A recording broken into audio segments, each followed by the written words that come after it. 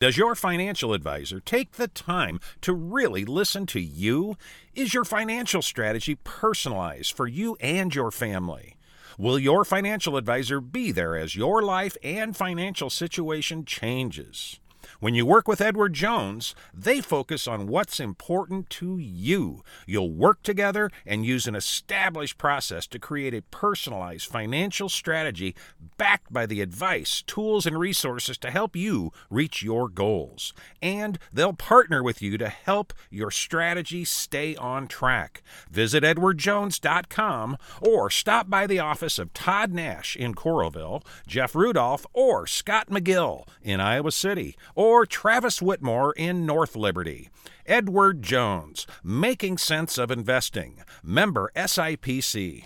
It's Pat Hardy from HawkFanatic.com. That was one heck of an introduction. Do my best. That was beautiful. As I go into my 140th year, it seems, this morning. Steve came out. Steve came out of the birth canal with a microphone in his hand. Hey, did you get Wasp Killer, Jim? They're all over the window here. I saw one. I know. Do they have it at Staples? I don't know. 'Cause I got to go there today. They're also going back in the satellite.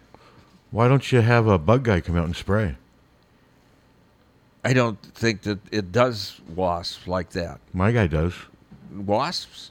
I mean, he does. Yeah, I mean, I do. What does he do? Standard. I mean, we can get spray and. I do standard pest. Well, it's just smart. I do them twice a year. They come out and spray in the early spring and late fall. And it takes care of wasps? For the most, it does a really well? good job. Yeah, it does. I had a big wasp issue about a month ago, and then he came out and boom, they're gone.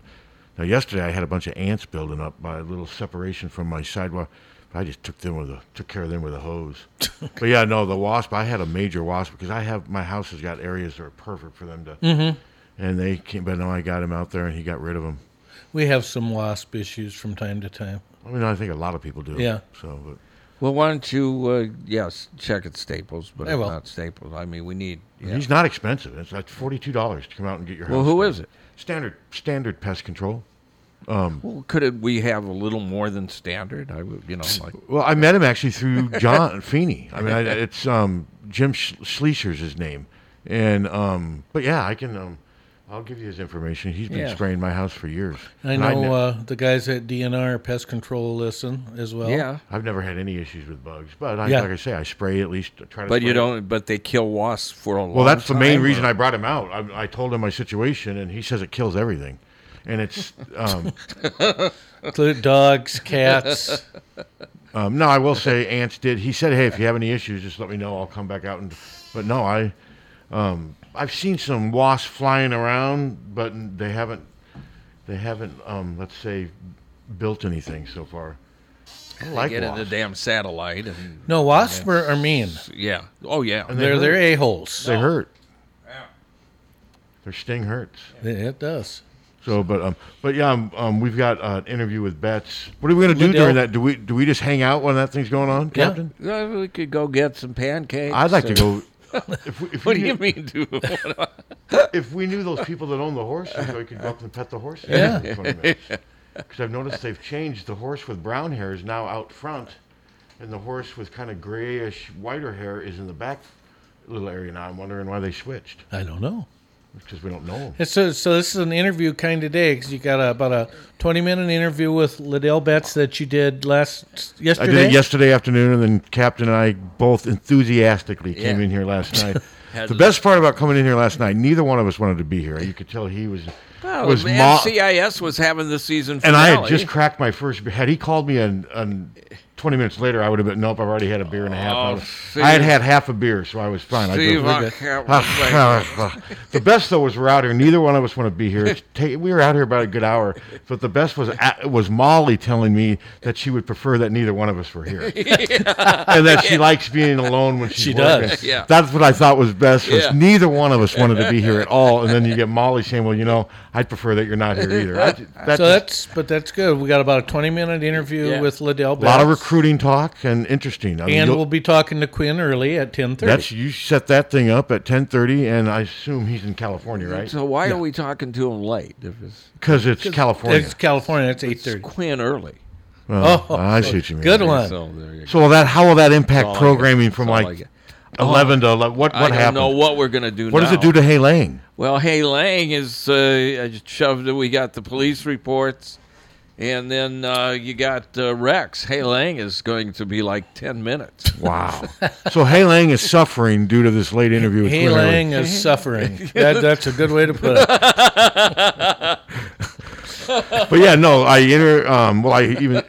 apologize if it's not as. It's just different taping an interview at home on your phone landline as opposed to. I would much rather have had him on live, but his schedule didn't allow for it. Now I am working on something with Ken O'Keefe, and I'm hoping it can be live on June 21st. That would be great. And I would like to have Ken on, and I'd rather do somewhat of a laid-back interview with Ken. You know, we talk football, of course, but it doesn't need to just be, all right, what's it going to take for... Yeah. Because Ken's got a good sense of humor. He does. I think it would He be, does. and I'd like to, ask him the Kinnick question. I've warned him we do that. I told him what Kirk did.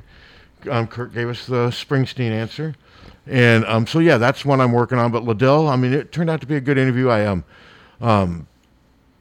He talked a lot about why he picked Iowa over Kansas State. Because remember, he picked Iowa when Kansas State was on the verge of exploding under Bill Snyder. And he explains why on here. And then he also explains what he looks for in a running back recruit. And you'll be surprised. Was he from Blue Springs? Blue Springs, Missouri, Kansas City Yep. area. Yeah, and it was down to Iowa and Kansas State, and Snyder was thriving. Liddell's freshman year at Iowa was 97. He redshirted in 97. So at one point they had Liddell Betts and Tavian Banks on the same team with Tim Dwight. But Liddell redshirted that first year. Right. Then he played the next 4. But yeah, in Kansas State by the 2000, Kansas State was great They at that were. time. And he explains why he picked Iowa. He said he just got here, and he said he just knew this is where he wanted to be. And he faced a completely different situation at Iowa. He went through the rebuilding of a program and had some really down years. Had he gone to Kansas State, he would have been competing for. But he still doesn't seem to have any regrets, and it's worked out great for him. And so, but yeah, he talks a lot about recruiting and he also talks about how he got this job, what he went through. It was not a quick process. It was, and I don't think he'd be here had the stuff last summer not happened. I think that sort of got the ball rolling. Well, that's interesting. Because I think Liddell, when he saw some of this stuff surfacing, I think he reconnected with former teammates, and one thing led to another. But you'll hear it on this interview, and so literally I just go lay out on the couch then, right? Yeah. Nothing else to do. All right. If we were not out in the boons, we could go across the street and get something to drink, or But here, I go out in the middle of a cornfield. So do we want to do this now? or- Yeah. Yeah, let's do it Yeah, now. let's You do it. want me to do it over here? No. You have it? Captain's got it all, man. Captain's got it. Did it all At the last. controls. Did it all last night. Why Molly was telling us to leave. So now we can do it from over here too. I'll have you start it, and then about a half second later, I'll start it over here. It'll be just. Yeah. And That would be chaos. And we're not taking calls, right, during this thing. No, No, it's pre-recorded. we would have to stop the interview. That was a joke. Well, they could call the business line. They could, Yeah. and we'll answer the business Yeah. line. Only if they want to make a buy. All right. All right, so you 20 ready? minutes for the Liddell Betts. Okay. Let's see. I'm here with Liddell Betts on, what is this, Tuesday afternoon, May 25th. Liddell, we're about a little over 3 weeks removed from your first spring football practice as the Iowa running backs coach. What do you focus on now? What's the main focus? Can I assume recruiting is really picking up big now? It is. Recruiting is really big for us right now. We're trying to circle back and tie up a bunch of loose ends. And obviously we have camps coming up in June. And we haven't had an opportunity to see these kids in over a year. Obviously, this is my first time on staff, but I'm speaking on behalf of the coaching staff as a whole. We haven't had an opportunity to see these kids in person in over a year. So this month's a big month for us and for a lot of schools coming up in June. So we'll be pretty busy with recruiting. So Liddell, when you were, thinking about taking this job and going through the interview process, how much did recruiting come up? Because I've heard stories about former players. Some love recruiting, others don't like it. How much did you think you were going to like it, and how big of a part is that going to be of your job? Well, it's a huge part of the job in terms of college coaching. I mean, there's no way around recruiting. And it did come up during my interview process. And it was something that I was familiar with a little bit. I've never actually been on this side of it, having gone out and, seeking talent and trying to recruit kids. I've actually been on the other side as the head coach, fielding calls and dealing with coaches coming in and wanting to sit down and kind of facilitating that process with the student athletes. So I have a unique perspective where I've been on the other side, and I've actually been a kid that's been recruited as well. Just haven't done it from this side. So it's definitely a learning experience for me, but I do have some familiarity with it from a few different angles coming into this. And you weren't just recruited. I mean, you were heavily recruited. I remember I was working at the Press-Citizen then. I mean, you were maybe one of the top running backs in the Midwest, one of the tops in the country. I mean, how much from what you went through during that process can you use now when you're trying to relate to these kids who, a lot of them were in the situation you were in 20, 25 years ago? How much your experiences can help you as a recruiter? Well, I tell you what, a lot has changed since I was being recruited. Now we're in the social media day and age. Everyone has Twitters and Instagrams and all this stuff. So recruiting has definitely changed in that regard. But one of the things that I take from my time being recruited is, like you mentioned, I was pretty heavily recruited, so I was used to dealing with a lot of phone calls and a lot of mail, traditional mail, not sure. social media. But I just try to, when I talk to the kids, I just try to let them know, hey, I've been in your shoes. I understand what it's like to have people hounding you and everybody wanting you to make a decision or wanting you to come visit. I know what that feels like, and that's not what I want to project, and that's not what the University of Iowa wants to project. So I just try to tell them, listen, you have to make a decision that's best for you. There should never be a feeling of pressure coming from us, and I don't want them to ever feel pressure from me. So I just try to relate to kids and let them know, hey, this is not a pressure-packed situation. This is hopefully it's a good fit for both of us, and you should feel good about it. Don't feel overwhelmed with this process. So when you're talking to a kid, and at some point, obviously you have to talk about yourself. You're the running back coach and whatever. What impresses them more, or do you think? I know it's still early, but I mean, you're Iowa's number 2 all-time leading rusher, but you almost played a decade in the NFL. When you're talking to a kid and they want to learn about you, which one of those things do you mention first? That's a tough one. I actually probably mention my time here at Iowa first, just because I'm usually, right now, I'm calling kids on behalf of the University of Iowa, so it's a lot easier for me, and I'm not a salesman by any stretch of imagination. So, and I tell the kids that.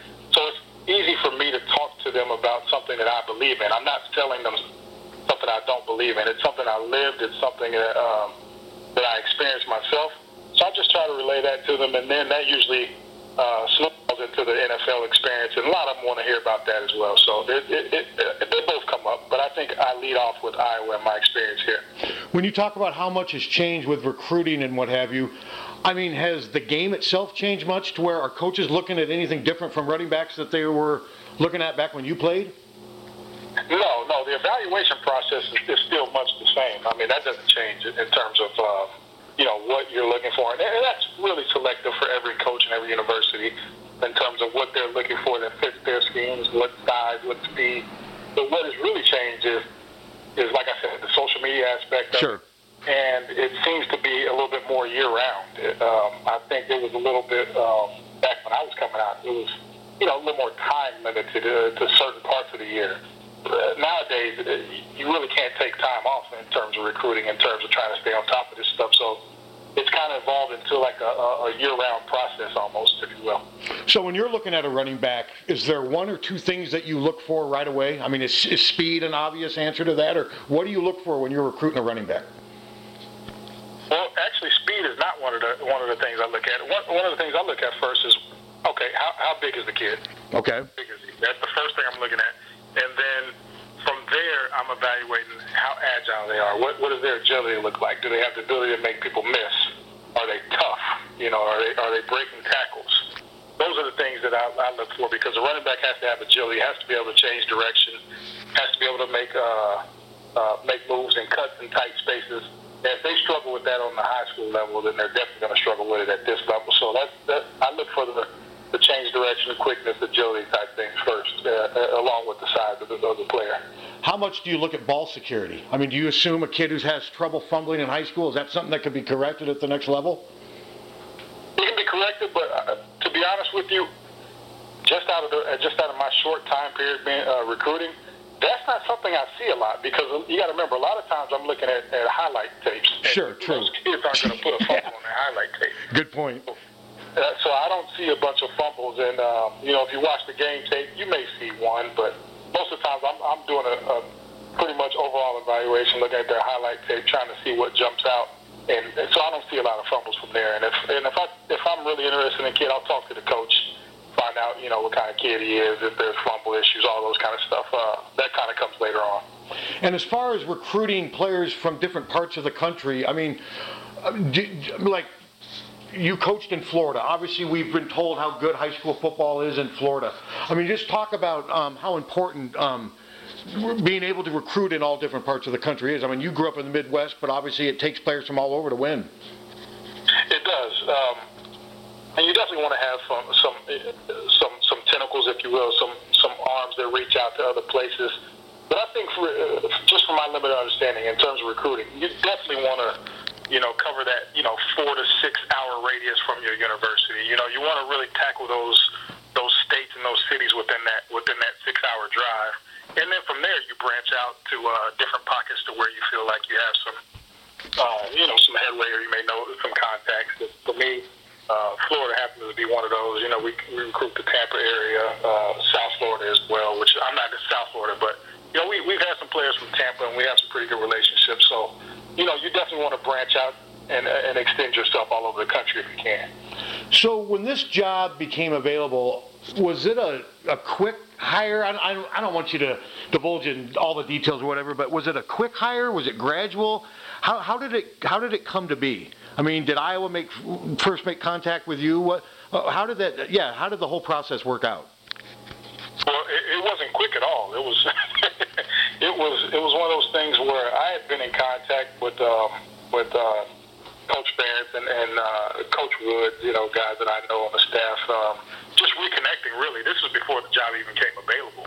Okay. Just talking, and I was actually reconnecting with Coach Barrett just over the ideas of maybe coaching up at higher levels one day. Never really even thinking about the University of Iowa or had a specific place in mind.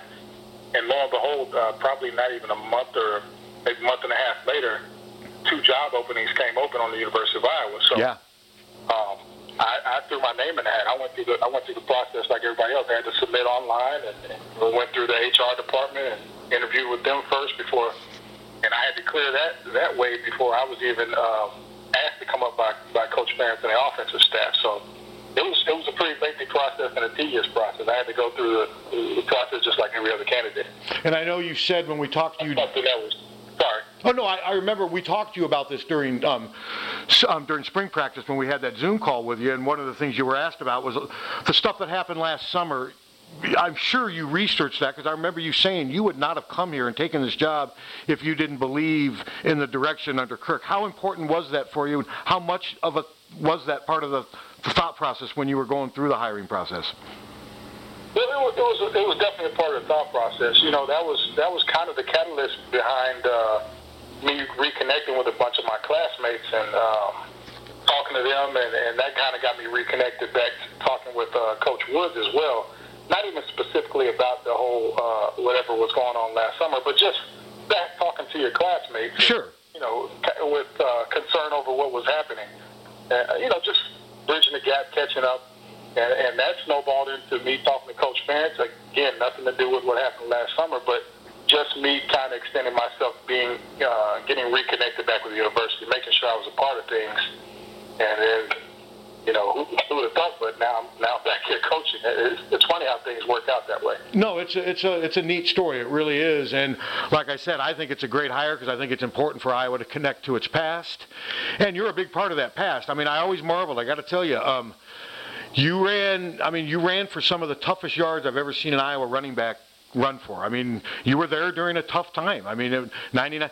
How much does that help you? How much does that help you become the player you were? I mean, because those yards you earned in 99 and 2000 were tough. I mean, and do you ever see yourself maybe talking to your players about overcoming adversity and kind of maybe going over some of the stuff you had to go through as a Hawkeye?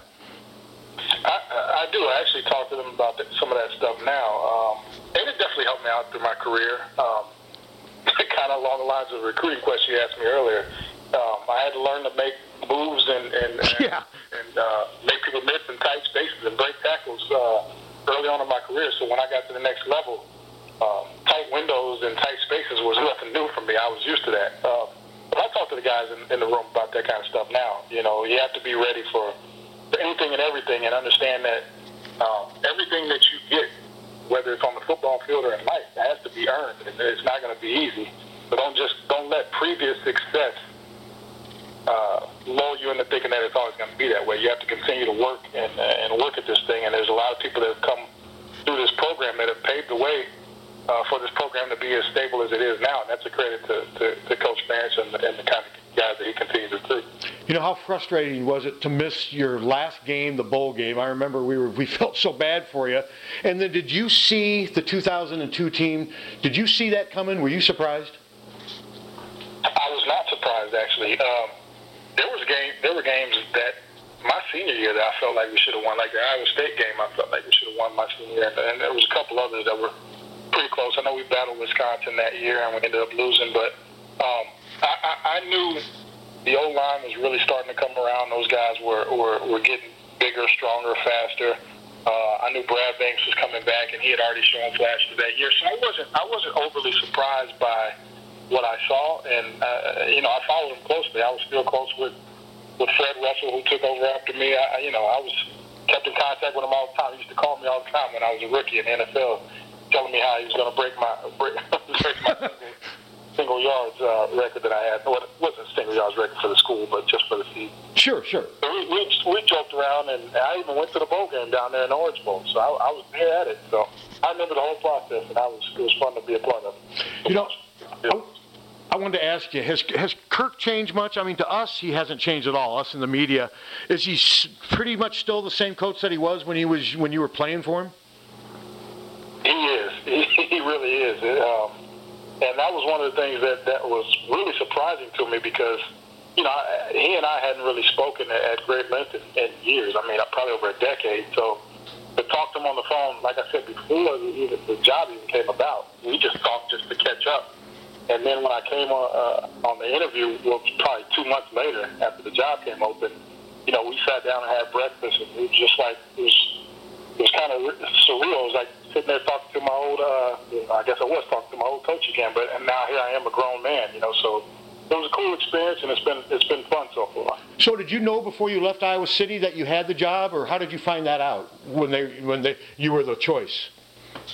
No, I did not know. I don't even know what order I was in terms of coming on an interview. I know there was a few candidates. I know there was a ton of people that applied for the jobs before they whittled it down to the people that are going to bring in person. But they were upfront with me throughout the whole process and told me, obviously we're going to interview more candidates. We got more guys coming in, and we'll keep you posted.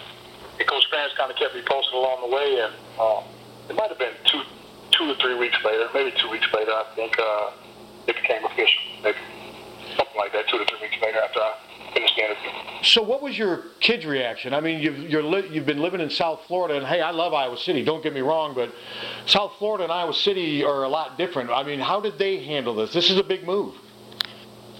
It is, and they actually haven't really had to adjust to it yet. My kids are still in school down in South Florida. Okay. But I was just there this past weekend, and my wife and I, we continue to talk to them about it. And they're excited. I talked to our oldest ones, that they kind of understand a little bit more, and they're excited about it. They talk about being able to see snow on Christmas, something that they haven't had the opportunity to see. And my kids have watched me coach. They've grown up with me coaching, so they're excited to get a chance to meet the football players. And I told them, hey, maybe we can have the running backs over the house for dinner, for barbecue or something one day. And they get all excited about those kind of things. So they're looking forward to it. It'll be a huge adjustment for them, but I think they're excited. Oh yeah, Big Ten football. I mean, it's a nice life. I mean, it really is. It's been fun covering it for all these years, and it's an exciting time. When you look at the Big Ten now, I mean, there's 14 teams in it. Is it a lot different than when you played? Or in a lot of ways it is, but the game itself doesn't seem like it's changed a ton, has it? No, I still feel like it's, obviously it's one of the premier conferences in the country. Obviously it's one of the Power Fives, but The conference hasn't changed much. You still got the mainstays. You got Ohio State, you got Michigan, you got Iowa, you got Wisconsin. You got the mainstays that are always kind of in the mix. Michigan State will pop up from time to time, but the conference hasn't changed as a whole. Just a few new additions, a few new faces. Penn State's still there. We still play Penn State tough every year, and it's just it's a great conference. I grew up around this neck of the woods in the Big 12, Big 10 country. Being a Kansas City kid, so I'm partial to this type of football. And Iowa football, in my opinion, hasn't changed. I don't think the conference has changed a whole lot either. So looking back, who was your second choice for college in the recruiting process? Who'd you pick Iowa over? Kansas State. Okay, that's what I thought.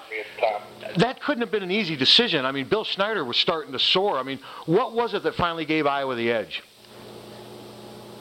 I came on my visit to Iowa first, and it was just people ask me that question all the time, and I really can't put it into words. It was just a feeling I had, and I tell recruits that all the time. You'll know when you know.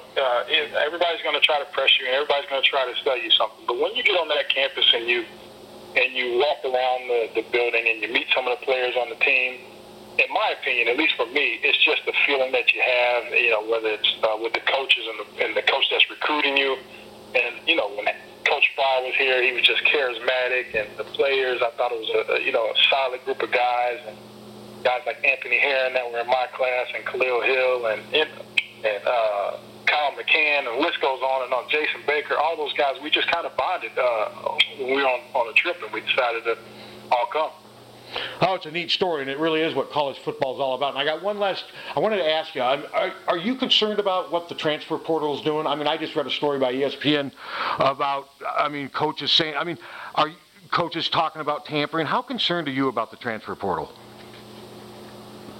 Me, honestly, I'm not concerned about it, and that's probably because I'm new to this. New to it. It's not something I've had to deal with in the past, so I'm kind of walking into it. For me, it's like it's always been that way. Okay. So I don't really have much of an opinion on it. You probably have to talk to some of the coaches that have been around and haven't had to deal with that, or are starting to deal with it and understand the ins and outs of it. Because for me, it's not really something I've had to deal with or really know much about. It just is what it is for me. Okay, and one last question: how much do you just enjoy being around the running backs and being around these kids? Because it seems like whenever I talk to coaches, whenever they retire or they get away from, they're like, the thing I miss more than anything is just the day-to-day being around the good people. How much are you enjoying that right now? Oh, I love it. I mean, it's the part of coaching that I think, one of the aspects of coaching I really love. You get a chance to be around some of these young athletes and remember that I tell the guys all the time, I'm actually one of you. I'm just a little bit older now. I was in your shoes. I did exactly what you did. So you get enjoyment out of that. And for a guy that can't play the game anymore the way he used to, it's about the only way that I can really be a part of it. The way and it gives me excitement and it still gives me chills to this day. So that's part of the reason why I love coaching. I love helping young men try to develop into the players they want to be. Well, Liddell, it's a great story. I mean, I know so many people are excited to have you back here. I think it's a great addition to the program. Thank you for your time. And now I guess June's a big month for recruiting, so good luck with that. Thank you so much. I appreciate you having me on. You bet. Talk to you later. Bye-bye. All right. Bye-bye. 1-800-800-ROSE. 1-800-800-ROSE. Your FTD florist is the only number you need to know to send flowers anywhere in the country or Canada from anywhere in the country. 1-800-800-ROSE. It's so easy. Just remember one number. 1-800-800-ROSE. Your FTD florist. 1-800-800-ROSE. Remember. Hi, this is Bill Eichstring of the Oxyoke Inn. Our doors are open again. Although the way we serve you is different, we're still here and ready to welcome you. We've learned a lot about keeping you and our staff safe. What hasn't changed is our commitment of trust to you and your family. Our Oxyoke family is ready to take care of you in our 4 dining rooms with the same quality of food, attention to detail, and customer service you've come to trust for the past 80 years. Those values are now more important than than ever. Now serving family style breakfast Saturday and Sunday with lunch, dinner, and banquets daily. Don't forget, you can still order curbside carryout and take the comforting taste of the AxioComb with you to share at your family's table. Visit AxioKin.com, Instagram, or our Facebook page for menu and weekly specials. From our Axio family to yours, we can't wait to see you again soon, and we'll be glad you're here at the AxioKin in the heart of Amana. The AxioKin. Over the years, car keys have gotten extremely complex. Mike's Lock and E-Keys for Cars can generate the most technically advanced automotive keys on the market today. Mike's Lock and E-Keys for Cars can produce most conventional transponder, sidewinder, and remote-headed keys. If you've lost the keys to your car or simply need a duplicate, call 330-9185. Mike's Lock and E-Keys for Cars has the technology to keep you on the road. Call 330-9185 and schedule an appointment today. See the same people there greeting you, and they know you. I think of my cell phone. There's not a big distinction there from family to customers. Deary Ford in Iowa City. That kind of relationship that goes deep. Taking care of you, taking care of your vehicle. It's just that growing list of friends, frankly, that's kind of been the big payoff for me. The ownership experience is going to be 4 or 5 plus years. We have to be there for you. Deary Ford in Iowa City. See why people choose them over and over again. DearyFord.com. GT Carr, owner of Supple Siding and Remodeling, offers service and quality that is unmatched in the area. At Supple Siding and Remodeling, their trained professionals will install and guarantee the products used in any size job done, regardless of the project. Supple Siding and Remodeling will stand behind their quality products and installation with exceptional customer service. Whether it's a window replacement, a kitchen remodel, or a house addition, our employees are committed to quality. Visit sales at supples.net or call 337-2246. Car won't steer? Call Premier. Premier Automotive in North Liberty offers full-service mechanical auto repair work in addition to being Eastern Iowa's most trusted name in auto body repair. Use Premier for all your auto repair needs. Brakes, oil changes, air conditioning, diagnostics, transmissions, or preventive maintenance. Whether you hit a deer or your car won't steer, see Premier Automotive in North Liberty. Don't let just anyone take care of your smile. At Diamond Dental, you can expect compassion, expertise, and a personalized care plan to protect your teeth for life. With more than 30 years of combined experience, Dr. Forbes and his staff are prepared to tackle even your toughest dental problems, leaving your smile healthy and sparkling. Diamond Dental offers a full range of general and cosmetic dentistry, as well as dental treatment options for snoring and sleep apnea. It's never too early to start thinking about what's best for your smile.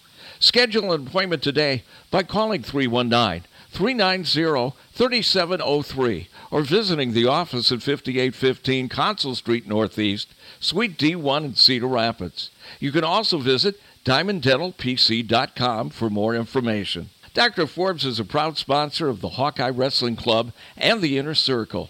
Let the Diamond Dental team provide superior care for your entire family. Hi, this is Steve Anderson with Hawkeye Title and Settlement in Iowa City. Whether it's a crazy real estate market, record low interest rates, or the COVID-19 virus, we are living in unprecedented times. But know that my remarkable team at Hawkeye is literally working around the clock and in unique and adaptable ways to try to make every deal close smoothly and on time.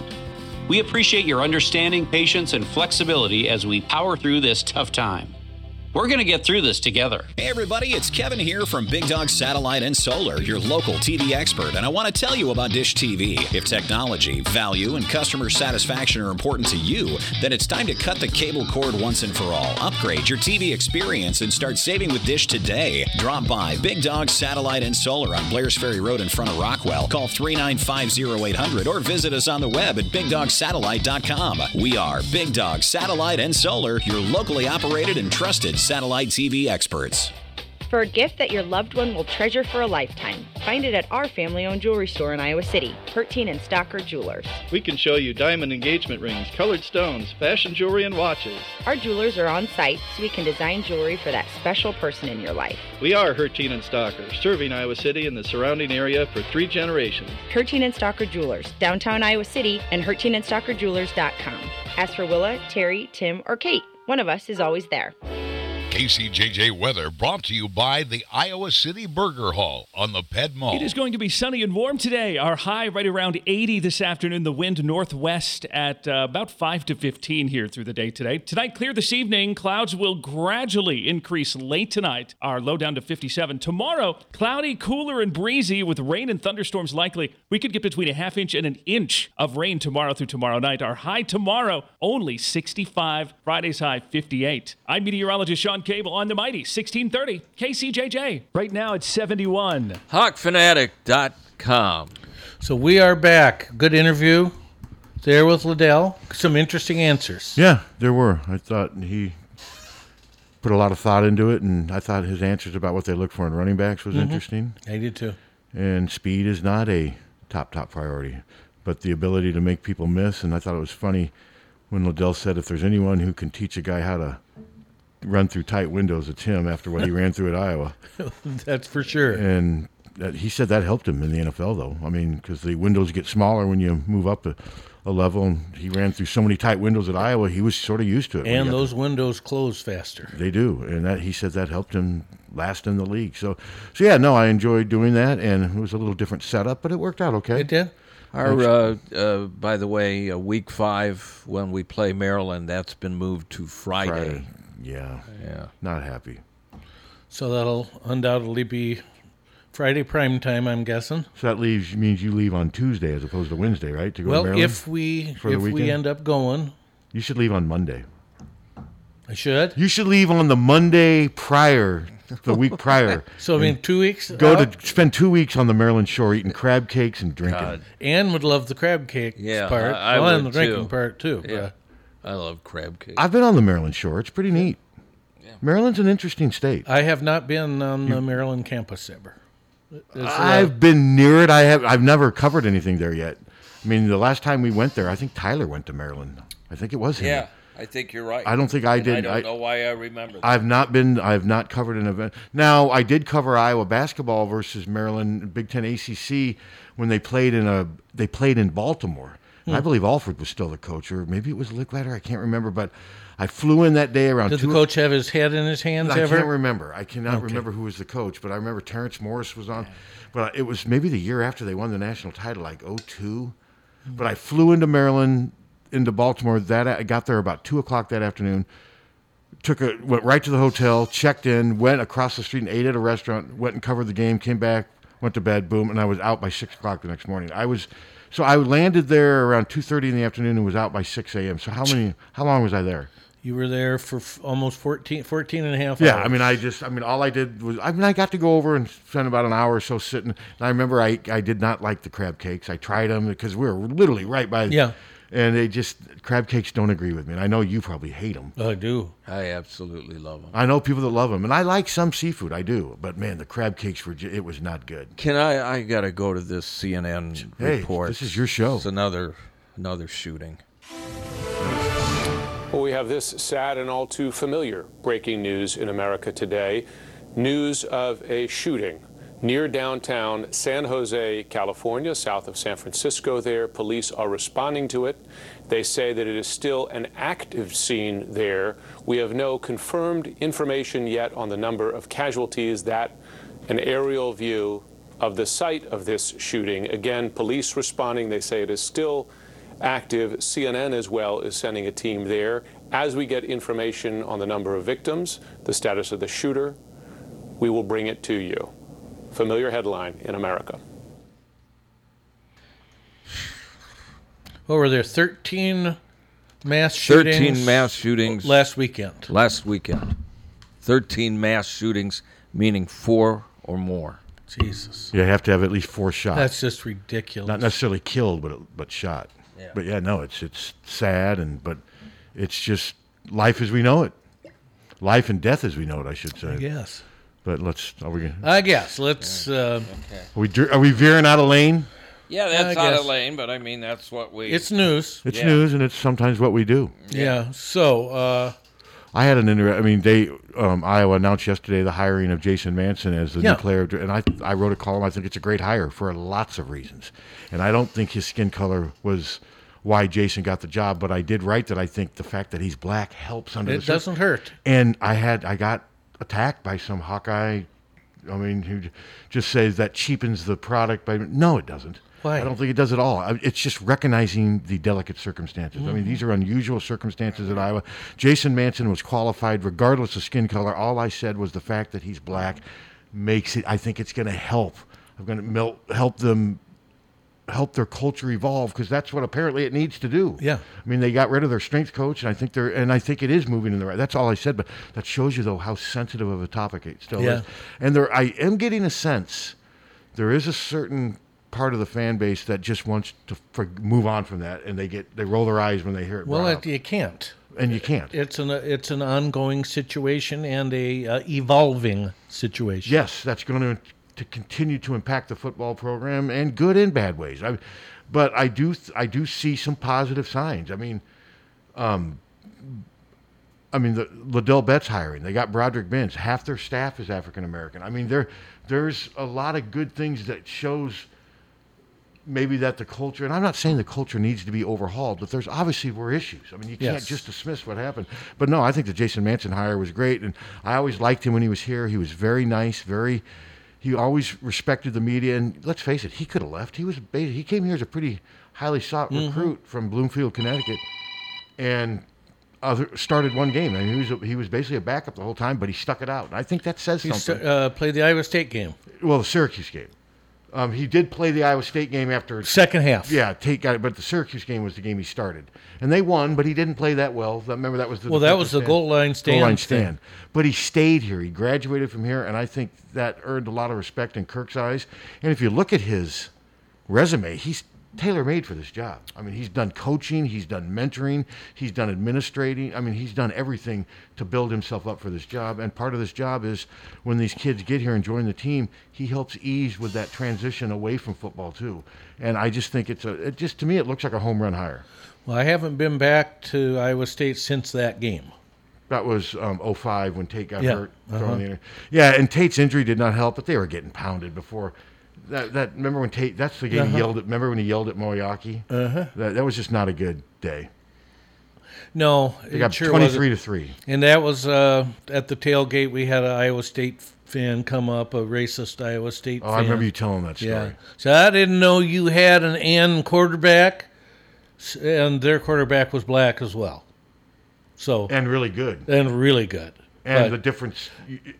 But I don't want to deal with that. 05 was Brett Meyer, right? That was not Seneca Wallace. It was Brett Meyer. Yeah, I mean, what's funny is Seneca was 02. Yeah, they had 01 and 02. Yeah, they had a black quarterback for a big run of McCarney stay there, and that does seem kind of. What did you say to the guy? Just saying, well, we're not dealing with this. Was he drunk? Move along. I don't know. That just seems like a weird thing to say when his quarterback was also. Well, it was a weird thing to say, and we didn't want to have to deal with it, so we tore down and got the hell out. What did Wrangler do? Wrangler wasn't there. What would she have done? I don't know. Distanced herself from him. You don't think she would have lashed out? Don't think so. Lived up to that Wrangler Jan title? would have. Hard to say. What would Jan have done? She would have put him in his place. How so? It wouldn't have been good. Like kick him in the groin? I'm not going to get physical with him, but I mean... Anne tends to be non-confrontational. Yeah. Then how'd she get the Wrangler nickname? I can tell you the story. It's because my brother-in-law got it wrong. Her nickname was actually Rattler because she has kind of a quick hair trigger temper sometimes. So her nickname was Rattler, and my brother-in-law got it wrong and bellowed Wrangler. Okay. So... Okay. So there you go. There's the story. Now, that's the rest of the story. Okay. But no, I thought that was a good. I just think that's a good step. It looks good on paper. I mean, he's very qualified, and the fact that he's a former Hawkeye quarterback, I think it's great. I think it just. And he checks sounds all the like boxes. a great representative. Yeah, he does. I mean he was good. He was a good kid when he was here. I just remember him being a good kid, and I think Kirk in some ways is showing, hey, I appreciate everything you've done. So he'd be in his late 30s now? Yeah, I mean, I think it's 37 or 8? Something like that. I mean, his last year was 06, 15. Yeah, it's like something like that. I believe he's got 3 kids, and but I just think it's a good hire. But I knew by mentioning race that some would get. Some just were debating, but some were just like, it's ridiculous. You're just making this all about. No, it's not all about race, and that's not how I wrote it. But some people will just see something and they'll just take a narrative and run with it. People are just. It's that cloak of anonymity for most of them, and it's just. Well, and it's just this all or nothing mentality. You're either on our side or you're not on every issue. You can't go back and forth on something. You can't. You either got to be all in or you're all out. It seems like with so many things now, and that's never been me. No, I just got a Facebook thing. I mentioned a couple days ago. Just I'm sick of the fighting in the Middle East, and I said the Palestinians should have, a country. Someplace to absolutely. Be. I've been saying that for years. Yes. Well, and then some guy goes anti-Jew. Hey, you're Jewish and you're sticking up for the Palestinians. Jesus Christ! I know I'm sick of the. They're the same people. They're killing each other. Yes, it's been going on for decades. And I remember when I went to Drake in centuries. When I went to Drake in the early '80s, I met a lot of my good friends. Ended up being Jewish kids from the Chicago suburbs. I mean, it just happened to be. I mean, probably if I took my 10 best friends in college, probably 6 of them were Jewish guys just because we had a lot in common, music and what have you. And I remember them back in the early 80s telling me, unless we at some point realize that we have to concede a little bit, we're never going to have peace. Well, that's what they were saying 35 years ago. Yeah, it's ridiculous. When I got married in October of '73, October the 6th, the Yom Kippur War broke out. The 6-Day War? Yeah. Yeah, that's 50 years ago almost. It's ridiculous. But no, I was surprised by these guys saying, hey, we love, they were proud Jews, but they also just said that unless we acknowledge Palestine and give them something, we're never going to have peace. Well, they're all Semites. They're all the same people. Yeah. So, yeah, it's a tribal... But there's tribal warfare. There's a ceasefire right now, right? Yeah, just because I'm Jewish doesn't mean I'm going to, that's great. They're killing. It doesn't work like that. But there's a ceasefire going on right now, right? Yes. Yeah. It's just unfortunate, but it's been going on for so long. And they don't have a transfer portal. Can you imagine that? You got Palestinians transferring to Israel. Israel transferring to. And they don't have to sit out right away. They can just get right on the streets and start attacking each other. Start attacking. Hello. We kid because we care. Hello. I was going to ask, how come the university's never given you any contract to run any of the baseball games or softball games? Now, Anthony used to carry the softball games. Yeah, way back when. Yeah, that was before the network, and they signed with Learfield, which is now IMG College Learfield or whatever, and they've got a contract with them. We actually seriously outbid for that contract because I had a lawyer friend of mine, and we were going to split whatever we made, and he had a lot of jack. And Tom can bear it. Yes. Yeah, and we outbid them, and then we just weren't. They wanted WHO and WMT, and we just weren't the right fit. They said, even though we outbid them. Nobody is carrying the softball games or the. I think KXIC carried one softball game, but they used to carry the baseball games when Brett was there. Yeah.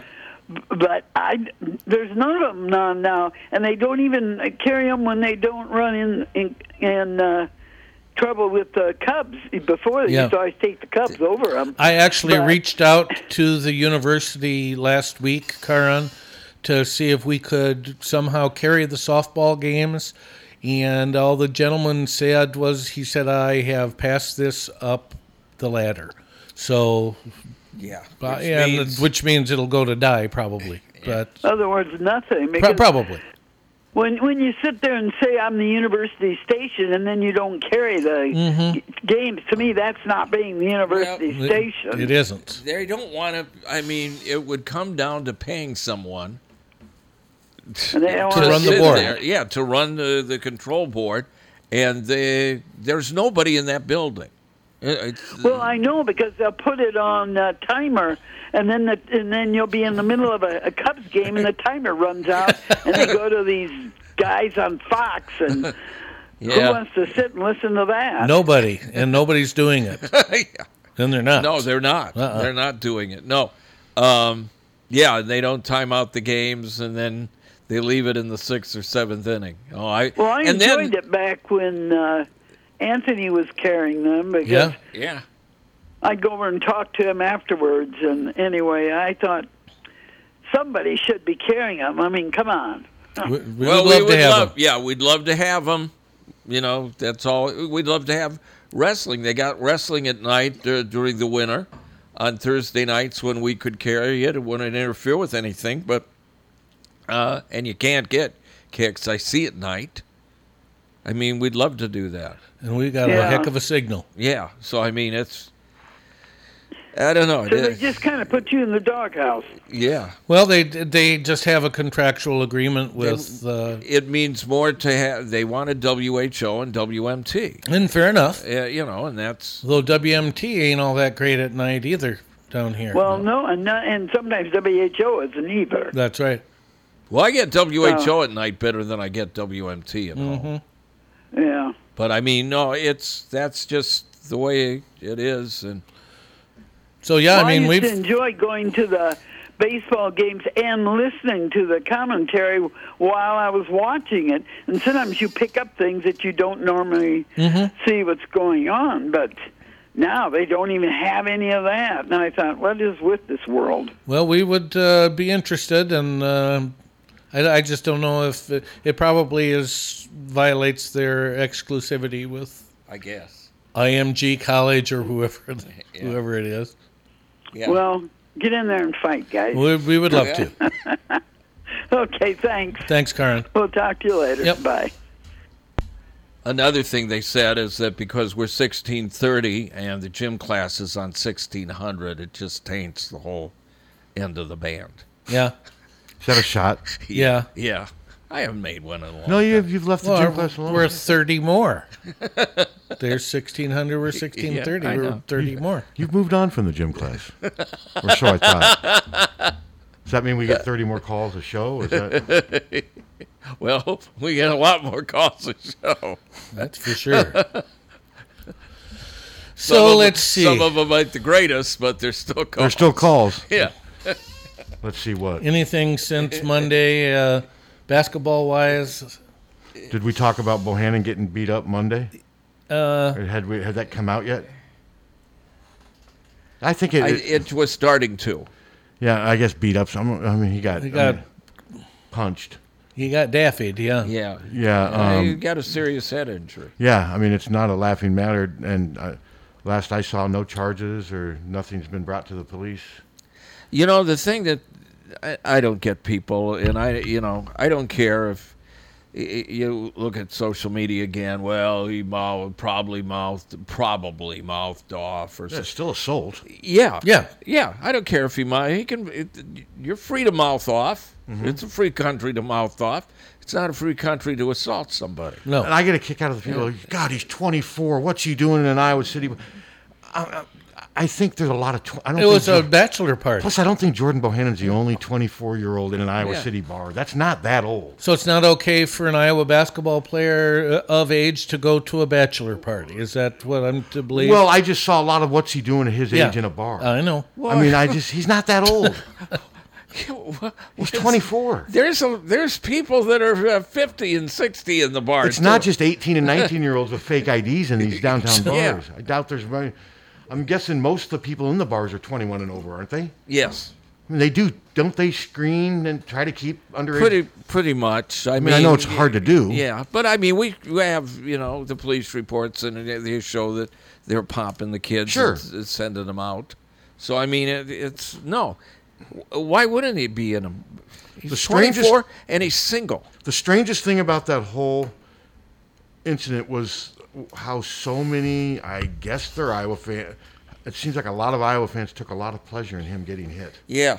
That's what really... Yeah, I don't like that. That's what I really found amazing. That's what I don't get it. And the narrative I've seen is, well, he deserves this. He's got a big mouth. And Yeah, he is pretty opinionated. He does set himself up for ridicule, but I don't think there's anything that you can say. Now, if let's say he had spit on that guy's face, boom, okay, you're open game to get punched. But I didn't see any of that. No. It looked like whatever he did to instigate was done with words, and that's still not grounds to hit somebody. No.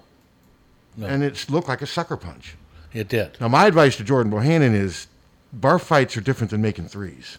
And I think he's built more to make threes than he is to get in fights in bars. So I would be careful. I mean, especially now, he seems to, with his podcast out, he's got a target on his back for some reason. Mm-hmm. And I think a lot of Iowa fans are pissed at the way he played against Oregon. And they hold that against him because that's another narrative that gets brought up right away. I mean, yeah, he did have a really up and down season. Yes, he did. But he could have been seriously hurt. And it's ridiculous to root for a guy getting hit. Yeah, that's what I don't get. And there's a lot of it. I'm not exaggerating. No, you're not. I'd say underneath any thread, 2/3 of the comments, he had it coming for him. He's a big mouth. Why didn't he grow up and start living his life? I mean, just all this. It's going to be I'll tell you, man, if he struggles next year, it's going to be interesting. I mean, it could get ugly, don't you think? Yeah. And if the team struggles and he struggles. Team struggles. I mean, imagine what the students are going to do to him in Ames. Sometimes. Oh my God! Yeah. No, he hasn't helped it. I saw a tweet a while ago. I think from him saying, "Oh, maybe this time I'll leave my jersey there." So he asked for a lot of it. I mean, he is. Maybe they'll give his shoes back. Well, he likes if they win. He likes to kick the hornet's nest, if you know what I mean. Sure, he does. He really does, and he likes the attention. But the problem with attention is sometimes you get the kind of attention you don't want. Yeah. But last I saw, I've seen nothing about charges being filed yet, and I think it was maybe Halas or somebody talked. Is it Doug Brotherton from the Iowa City Police? Brotherton?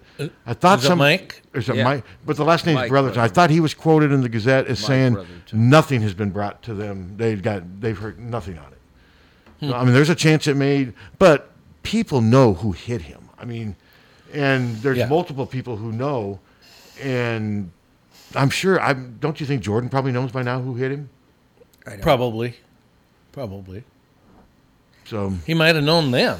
Well, he might have. They may have been there at the same function together, and he might not have said anything to the guy. Yeah, we don't know. The guy just might have just. It looked. No, I don't want to. No, it looked like there was words being. I mean, there was enough. He had his cell phone out, and it looked like maybe he had a picture of the guy. I don't know what it was, but it looked like there was something emotion going on. Yes, something. But that's still. I mean, to take it from just talking crap at a bar to sucker punching somebody in the back of the head, that's a pretty significant step up. Yes, it's a big escalation, big. But this may be sort of a reminder or an eye-opener for Jordan that for some reason he has suddenly got a target on his back. I mean, his decision to come back has been greeted with really weird emotion. It really has. Well, and for some reason, a lot of the people don't like his stance on the image and likeness and that stuff either. And I don't know why people would care about that. And now, is that divided down political lines? I haven't paid enough attention. Not necessarily. Okay. Not necessarily. Maybe. I've written about it. I don't really care. If they pass it and they start making money off it, great. If it doesn't get passed, I mean, I think it's inevitable, though. I think my only concern is if some states pass it and others don't, the states that don't have it will be at a disadvantage. Yeah. A serious disadvantage. And Iowa's already at a disadvantage recruiting-wise. I mean, for lots of reasons. Yeah. But you throw that in there, if all of a sudden Illinois and Nebraska get name, image, and likeness, and some kid's down to Iowa and Illinois, and I can go to Illinois and maybe sell my product if I become a star, I mean, that matters. Oh, sure it does. Well, and it's, the compromise that they're talking about as well, they don't get it in college, but if they end up on video games or sales after college, they'll make. The problem is their value for most of them. Their value disintegrates right after they leave college. Yeah. The only way their value increases is if they stay in the NBA, if they make the NBA. Mm-hmm. Well, but they end up they're in college on video games, and those video games still sell after they're gone. I mean, that's anyway the. But don't they update those every year? Yeah, they just update them with new, more recent players. Yeah. I mean, let's say Bohannon's not going to play in the NBA. I think that's pretty obvious. I would think not. Do you think a video game with his likeness on it 5 years from now is going to be He would be a fun video player because he'd make shots from so far out. They would video. What I'm saying is, you're right that they update it every year, but there's still old ones out there. Oh, sure. Selling. Yes. You could have him making shots from everywhere, and then at one point he makes a shot, and then somebody comes out and sucker punches him. Jesus. That type of video game? Yeah. There you go. God. But no, it was just not. That was just not a good look. It was just, he's fortunate he wasn't hurt seriously. Yeah. I mean, he still went. Did he require an ambulance? I thought I read. I did. Would he have 5 stitches in his head? Yeah. I mean, he hit him in the head. It's not. And it looks like he sort of hit him from either behind or from the side. Uh-huh. And so, I don't know. I am not like actively out trying. I mean, unless charges get filed, I mean, I don't know if you necessarily move on, but I mean, if charges aren't filed, there's nothing. There's nothing. Yeah. I mean, there really is nothing. And I haven't seen Jordan. I haven't reached out to Iowa to ask about talking to Jordan. I mean, I don't think the best thing Jordan right now probably is not to talk about this thing in case he hasn't put anything on Twitter. No, he hasn't done anything with his. But I mean, at some point he'll do his podcast again. Do you listen to his podcast? I have never heard a podcast from anybody about anything. I've never heard a podcast. I'm not quite as extreme as you, but I'm almost there. I don't. Well, you've heard Michael Mara, but that's on the air. It's not. Yeah, I've never heard it just as a podcast. So how would you handle a whole afternoon of listening to podcasts and eating seafood? Well, I'd get sick, for one. A little salmon fillet. I mean, do a little salmon fillet and then some spaghetti with red clam sauce. How would that go? No. Well, that doesn't even sound good to me. me. God. Red clam, Spaghetti Works used to have this red clam sauce that was so good. It was spicy. Oh, it was good. That's what made me think. Yeah, I can't eat any seafood. Oh, like I said, I can or eat fish. some. I can eat. Oh, you can't even eat like Long John Silver's fish? No, I get if I go there, chicken planks. Yes, I always get and the they're fish. Wonderful. Oh, I've always thought Long John Silver's chicken was dry, but man, their fish is good. Their fish is good. I always like their planks, but now you gotta pay for the crumbs. Or drive to Cedar Rapids. That's the only. Yeah, the crumbs are worth it. The crumbs are like $3. A quarter? I think they're like $3. Are they really? That's ridiculous. I've heard they're really good for you, though, the crumbs. Is that true? And I've heard the batter on the fish and chicken's really good for you. Yeah, well. Especially if you don't exercise. Because then it settles in your body in different parts and it just helps support your body. Yeah. Is there truth to that? Now look at my ass.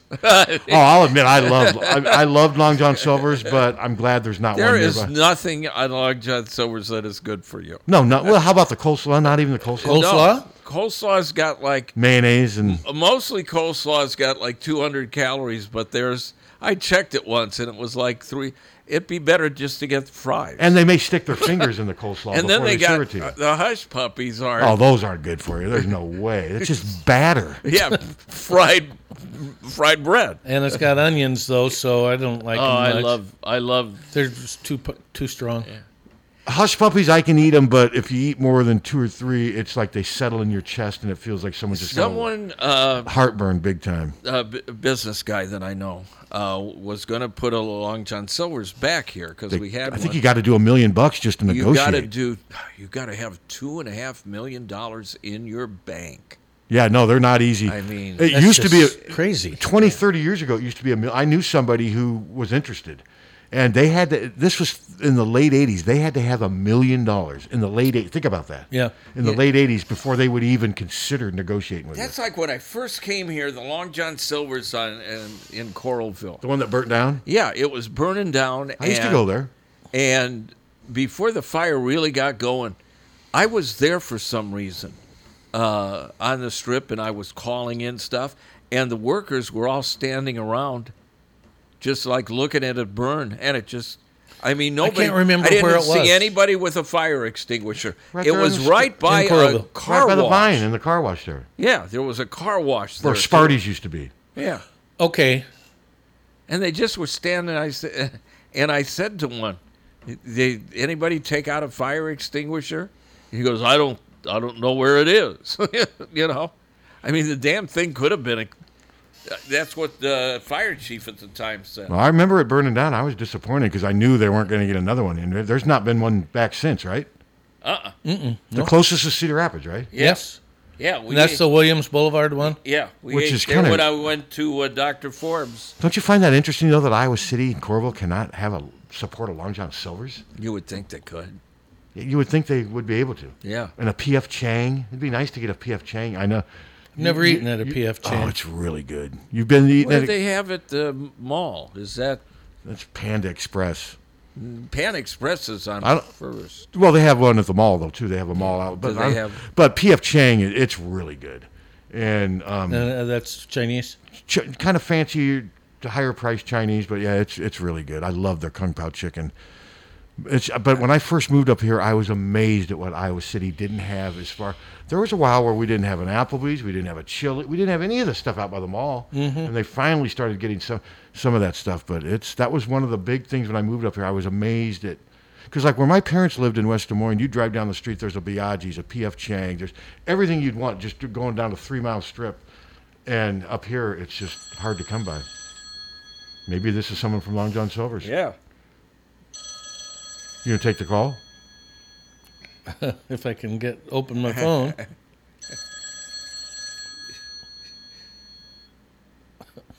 Can't open my phone. Why can't you open your phone? I don't know. I don't know. Are we going to get you a new phone tomorrow? So can you? We probably should. So can you hang up so it stops ringing? Oh, there it is. Phone, there it is. Yeah. No, wasn't important. Was not important. You don't recognize the number? No. It's probably an auto dealership. Probably either that or what was the one yesterday or 2 days ago? It was a new insurance thing. Cheap insurance. Yeah, cheapinsurance.com. That's the name of it. Yeah. Fills you with confidence, doesn't it? Yeah. Well, like I said, the less you pay up front, the more you pay after a procedure, which I'm bracing myself for. Like I said, my out-of-pocket's $6,000. So I mean, they're going to get you either way. Oh yeah. You're either going to pay more per month and less, or you're going to pay less per month and then way more out of pocket. It's whatever you choose. One way or another. One way or the other, they're going to get they're going to get theirs and what have you. But back to important things like Long John Silver's.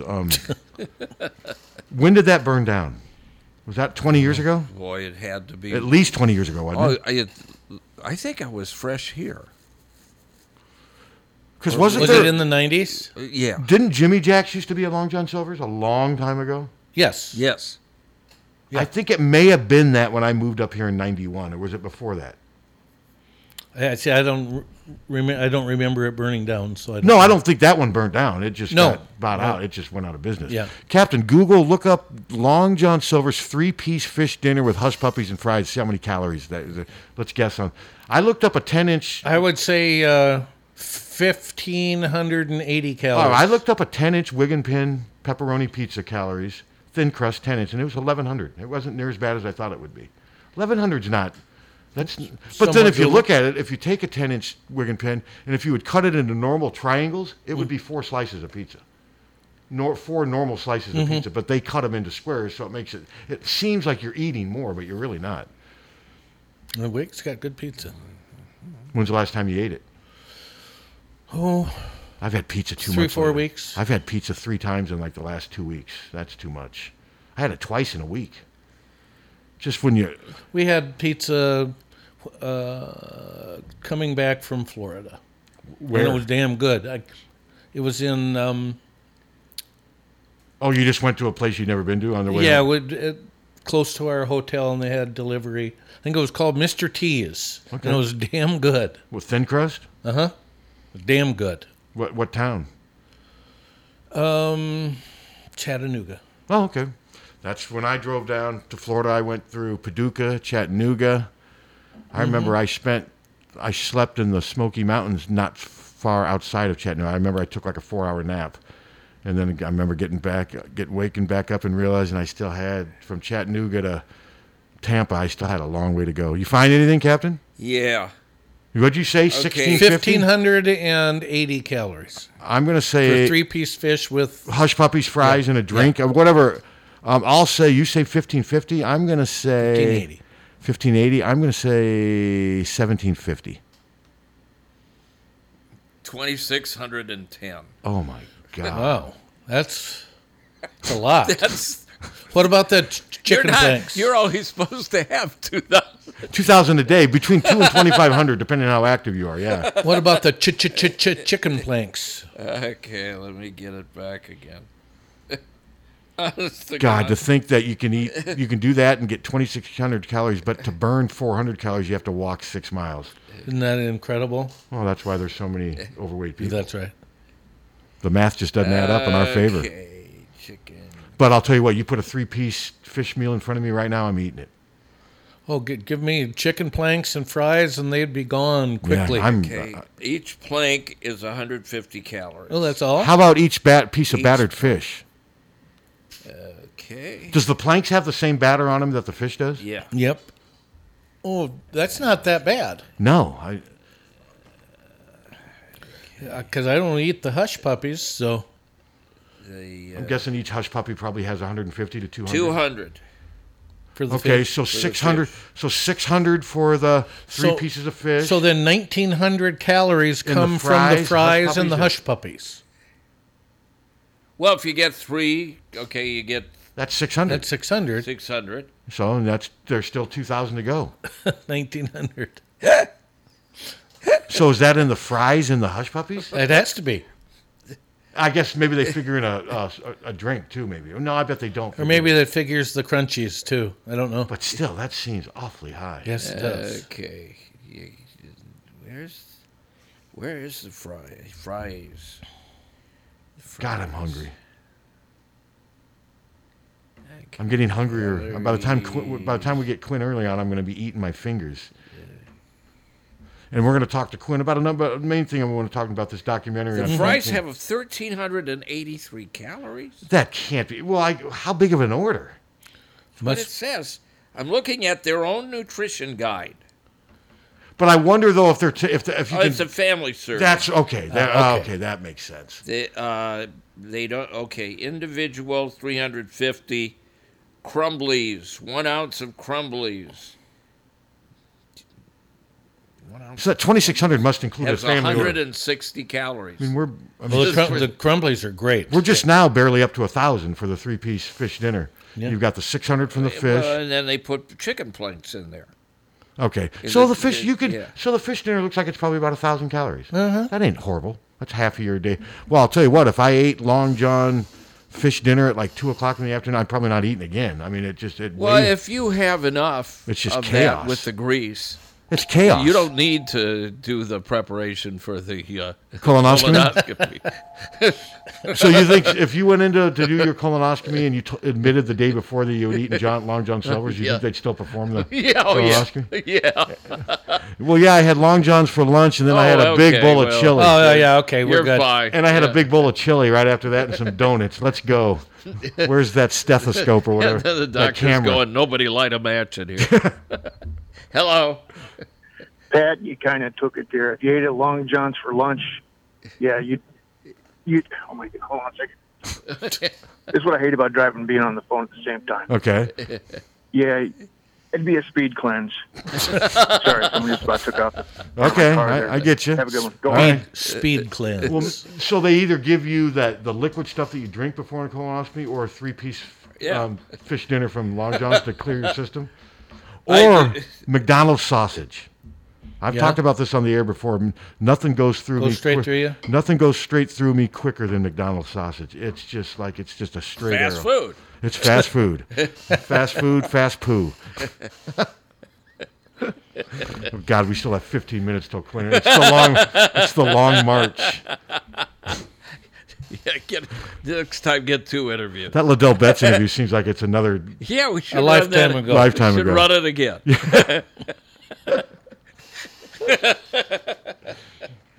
Tommy's here. Tommy Lang. Hi, Tommy Lang. Have you seen anything on the assault on Bohannon? Any report or anything? Only thing I saw was the call to the dispatcher that said there was somebody with a laceration that needed medical assistance in front of DC's, which means there was probably an ambulance there. I don't know if he was actually taken away in it. But Because that's all. I haven't heard like a I would suspect think or if he were taken away in an ambulance, somebody would have had And posted also, if you watch the video, the guy recording it knows something is about to go down. So there was some talking. Oh, yeah. It looked pretty obvious there was some talking. That's why the guy started videotaping. He knew somebody was about to get punched. And then you saw the picture of Bohannon where he's sort of half-conscious, laying on the ground. Yeah, I lifting thank his- Iowa State Twitter for that. And there's a hole in his sweatpants, but I've been told that that's the style. Didn't happen during the altercation. That part of the style now is to buy sweatpants and put holes in them. Which Part of the style of the jeans or anything is. I don't get it. And pay big bucks for them. I don't get it. I don't either. I did. I've actually seen some media members, some TV wearing jeans, and there's more holes in skin than actual denim. And they cost more than normal jeans. What's the appeal to that? I don't. You Not want to sure. blend in with the homeless. I mean, I've been accused of that, but it's not like I'm trying. It's just what I choose to wear. Comfort. But I don't get it. I always tear, for some reason, my right knee always tears in blue jeans exclusively. Okay. And reasonably quickly. My I left don't know knee is, and Jan has this theory that there's something under this board, but you can see I never have my knees under the board. I never am that close to it. So I don't know what it is, but my left one always tears first. Doesn't have anything to do with here because my right one always tears, and it's happened for decades. Well, that's why I don't get it, and then I throw them away.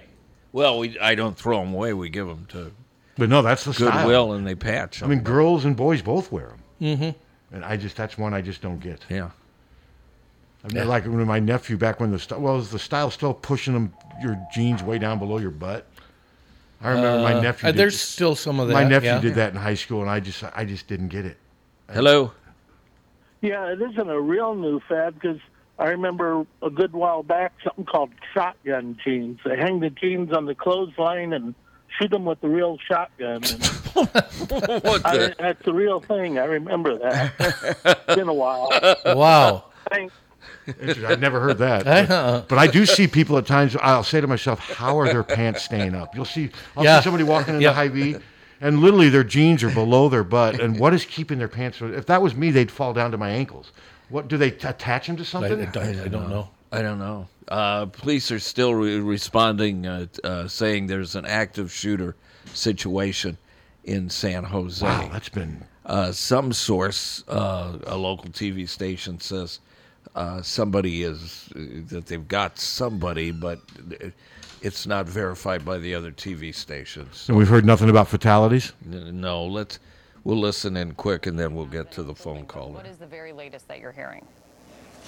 Yeah, that's right, and we expect to hear more from authorities in about 11 minutes at a press conference where we hope to get an additional update. But what we're hearing is, sadly, according to the San Jose Mercury News, there have been fatalities in this shooting near this Valley Transportation Authority light rail yard. We're told by the mayor that multiple people are being treated in his ward. We also know from the Santa Clara County Sheriff's Department that the shooter is, in their words, down. Now, we don't know if he's deceased, or he or she is deceased or injured. We don't know if this person was fired upon by law enforcement or possibly there was some type of self-inflicted gunshot wound here. We don't yet know all of that, but we are hearing from authorities that the suspect is down, which in law enforcement speak tells us that they do not believe that there's a lingering threat from this person. Again, we're hoping to have some additional details in just about 10 minutes' time from authorities. This incident occurring this morning, resulting in this large police presence, businesses and areas in and around there going into lockdown, to include a middle school that's nearby. So obviously authorities and people taking this very, very seriously. But again, the top line's there for us. Sadly, we're hearing that there have been deaths, according to the San Jose Mercury News. We know that now the shooter is no longer a threat, according to the sheriff. We're going to learn more in 10 minutes' time. Josh is sticking here with us. Let me also bring in Anthony. Okay, here's the Mercury News report. Multiple people are dead in a mass shooting early Wednesday near a light rail yard. Shooter is also dead, sources are reporting. Multiple people dead and several people being treated for injuries. And people are blockaded from the area. Hello. Yeah, so kind of a damper on my call. I was sorry. Offer why Suter's his jeans rip on the right knee. It's because his junk hangs the right. But I thought now it's kind of a bad time, so I'll not comment. Thank you, though. Thank you.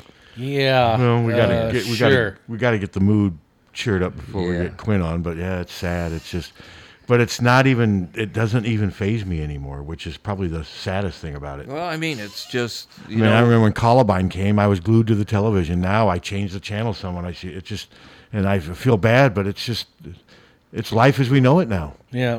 Well, then you got sucks. states passing laws that you don't even need permits anymore. You don't need training. Oh yeah, and by tonight this will be left and right arguing about gun laws. It's the same thing after. Yeah, every shooting. I won't turn on news tonight because that's exactly what it'll be. It'll be it'll be the left saying ban guns. It'll be right saying ban criminals. It's not the gun. I mean, it's just. Well, the problem with that argument is with the left is.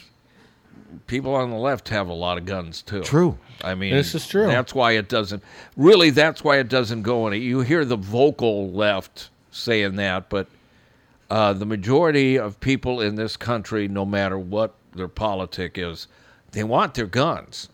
I mean, it's just a sad fact. Now we wait to see what the reasoning was behind this attack. Was this is it just a random psycho who did, or lots of times these shootings, there's a connection. A connection, usually a often a job-related. Or relationship rejected, something like that. It's usually something like that. Now, there are complete nutcases, but like the racist that went in and killed the 9 people at the church, I mean, he was there. That was not random. He was just looking for a place to kill black people. Yeah. Yeah. And so it'll be interesting to see what the... And I imagine something to do. And he said it was the rail yard. Yeah. So you're guessing a disgruntled railway employee? That would be my first guess. That would be my first guess. I don't know, but yeah, but no, that's a logical assumption. So we're basically saying a place where people get on and off trains. Is that where this happens? Yes. Yeah. Or maybe he just... Or if not people, then freight. Or maybe they picked it just because they knew it would be a high traffic area, too. So that's possible. That's possible, too. But it's just depressing. I mean, it's just beautiful day like this. It just kind of sucks. Just kind of brings you down. Well, sorry, but that's... Well, I mean, it's the news. It's the that's world what we do. We bring you down. I mean, we had that, and right before that, we were talking about Bohannon getting sucker punched in a bar. Yeah. Let's come up with something. Don't let it bring you down. Let's talk about something positive, something fun. We will when we talk to Quinn Early. Stevie Nicks turned 73 today. Yeah. And Captain, she puked on you, right? Yes. She puked on me. Yes, that's my claim to fame. I mean, I think that's something we could talk about. What? Well, she was sick. Were you married to Jan then? Yes. Did you take the shirt home and say, Jan, this is Stevie Nicks' Don't ever wash this. Yes. And it's hanging on your wall now. Hanging right. Yeah, I framed it. Was she sick or drunk? No, she was sick. Okay. She had been in a car, and she said or on a bus, and she said, she had car sick, and no, she was sick. Okay. She wasn't screwed up at all. I think she was born on this day in 1948. Yeah. So that would make her 73, right? And she said, we will always have this moment. Stevie Nicks, 73. Yeah. She just wanted to top your Linda Ronstadt moment. Yeah. Now, Linda Ronstadt, you puked on her, right? No, we had donuts. Oh, they were delicious. Donut. Yeah, as they always are. You like donuts, Suter? Yeah, You're not really. a big sweets guy, are you? Not so much. You're not a big salt guy either, are you? Oh, yes. So you like potato chips? Oh, my God. You'd rather eat a bag of Highland potato chips as opposed to like a ho-ho? 100 times 100. Oh, yeah. Well, I would rather eat potato chips than if I get donuts. A big bag of potato chips in our house, they are gone quickly. I try to space them out, but you can't. Good. Yeah, see, that's why I don't get them, because I'm the same way. That's why we've stopped getting them. Because they're not good for you. Well, no. I can't. That slogan, you can't stop. Well, I can't stop. Yeah. So it's kind of like your heroin. Yeah. Oh, yeah. I break it up. I crumble it. Put it on the you ever, TV tray. And do you ever inject it? Snort it. You don't ever inject it? No. And cook it down to a... No, on occasion. Okay. Occasion a suppository. Let's see. Any other sport? Alexa Noel did lose her second round match. She won the first set. She got beat by, I believe it was Paris Corley from Louisiana State. Yep. But still, she went 24-1, made it to the second round. And I hope she comes back for another year. And maybe getting beat in the second round. Well, it sounds like she might. Well, Sasha said on the air last week that that's the plan for now. But she also was quick to say a lot can change between now and then. Right. We'll see. But I think this maybe shows Alexa there's a lot of really good players out there. I mean, that shows you, though, Big Ten tennis is good, but there's a lot of really good tennis out there. Because she struggled to win that first match, and then she gets beaten in the second match. She went to play ACC and SEC.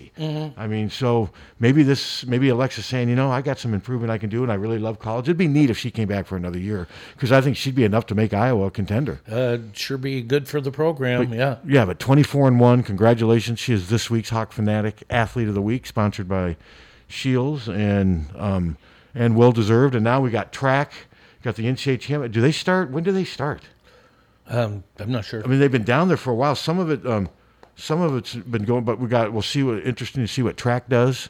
And I'm going to look up and see while I'm on here. You guys talk while I'm... Okay.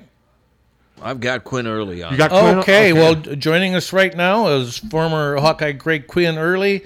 Played for Hayden Fry, of course, 1984 to 1987. Drafted in the third round by, I believe, the San Diego Chargers. Had a great 12-year pro career, and Quinn had just an amazing resume and a career path, stuntman and an actor, and now a documentary filmmaker.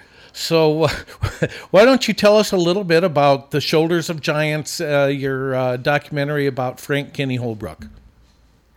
Absolutely. First of all, thanks for having me on the show. Yeah, absolutely.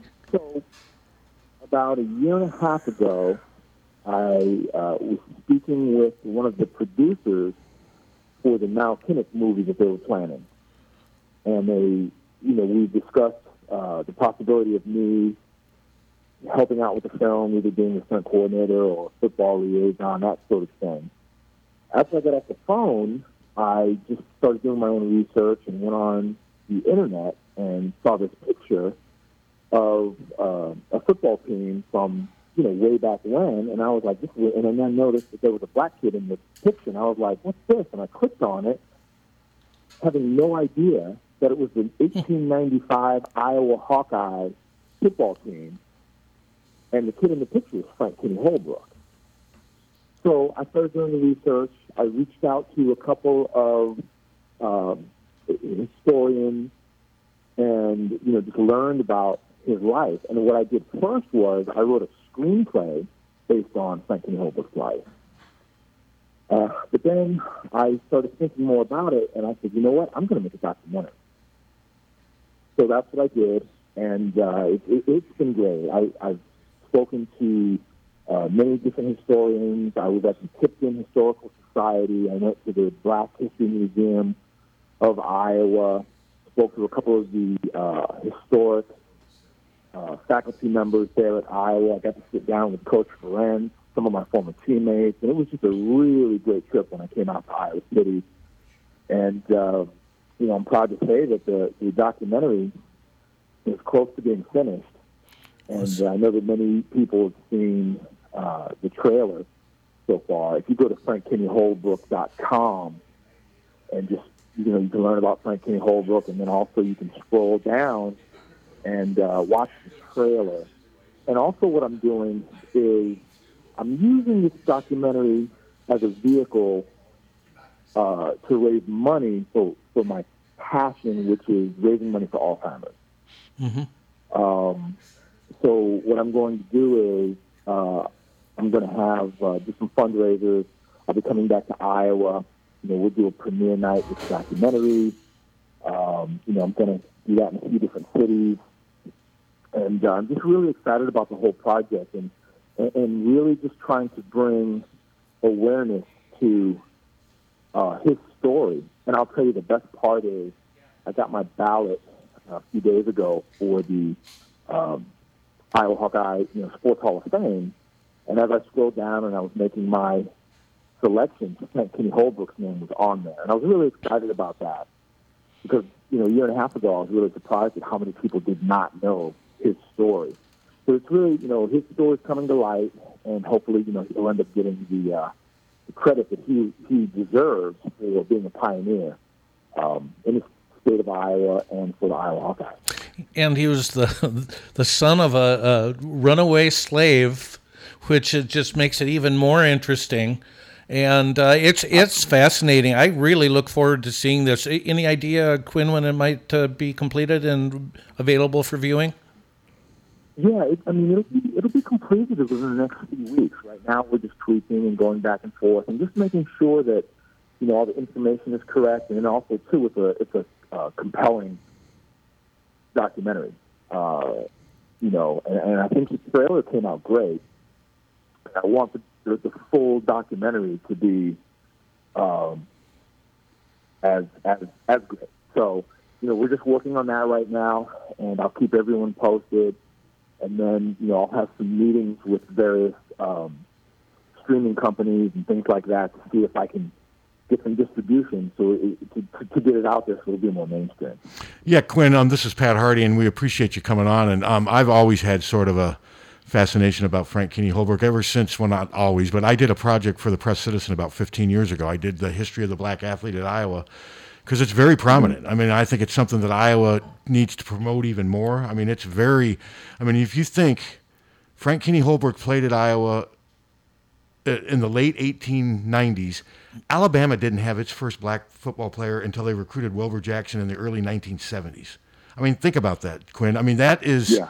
I mean, I think that's something Iowa needs to promote more. Iowa has been on the forefront, especially in light of what happened last summer. I think Iowa needs to do stuff like this because there is such a storied history with Iowa and the black. I mean, look at Ozzie Simmons. The whole Floyd of Rosedale thing was all based on racism, with Iowa being on the right side of this thing. And Ozzie Simmons happened 40 years after Frank Holbrook. I'm so glad it's just a fascinating story. And Duke Slater. Yeah. I mean, Quinn, there's a rich history there. Absolutely. And what's interesting is, I lived in Slater Hall when I was there, but yet I had no idea about the history. And, I was also, 19, 20, so I was more concerned with, what my hair was looking like and, talking to the ladies than I was about history. But as I get older, I realized that these people were, pioneers, not just in sports history in general, but at the University of Iowa. And, because of their example, people like me were able to follow suit and do what I did. Now, everything's not perfect, right? Sure. But I think that the state of Iowa in general has been very progressive and accepting of, diversity all the way back to those times. Now, were there problems? Absolutely. I know that, when he got to Iowa, it was one of those things where they loved him, they loved it as a football player. Same thing with Duke Slater, right? He was very, beloved as an athlete, but off the field, it was still a lot of segregation, there's a lot of racism, and then, just traveling to other places. Exactly. There's the famous story about them playing the University of Missouri.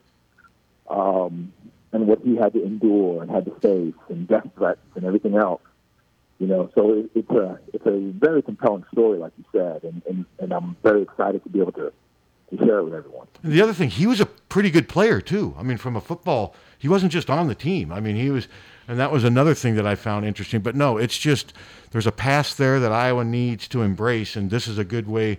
This is a good way of doing it. So, when did you first hear of Frank Holbrook? When did you first hear his name? When I Googled, I was online looking up, history, football history, so that if I became a part of the Niall Kinnick project, that I would be educated. So I began to educate myself, and then I came across a picture of Frank Kenny Holbrook and the team, and I clicked on it, having no idea who he was, and so I basically randomly stumbled across him. Interesting. And then it was just it was an avalanche from there. I just started getting into it, and learned his whole story and just, kept going with it. So very excited to be able to be a part of the project. I think one of the things that I found the most interested in reading about this was the city of Tipton pooled their money to send Frank Holbrook to the University of Iowa. I just thought that was astounding. No, absolutely. And, I think that a lot of the townspeople were made up of Quakers. And the Quakers' belief back then was that, all men truly were created equal. Mm-hmm. So they didn't really see color. So I think that, the family was beloved. He was beloved as an athlete, both in football and track. And the family couldn't afford for him to go. So, they wanted, the townspeople wanted to help him to represent the town of Tipton by sending him to Iowa. So that is a pretty amazing part of the story. And then also even going back further, the fact that his father, James Kinney Holbrook, was, like you said at the beginning of this interview, he was a runaway slave. He ran away from his captors, and he ran into the safety of the Union Army. And Lloyd Dillon, who was a captain for the Union Army, took him in as his valet. And then after the war was over, took him back to Iowa City. James grew up, moved to Tipton, got married, and had Frank Kinney Holbrook. What a story. It's a really, really interesting story. And Frank enrolled at Iowa about 30 years after the end of the Civil War. I mean, think about that. Yeah. There wasn't a lot of separation from that.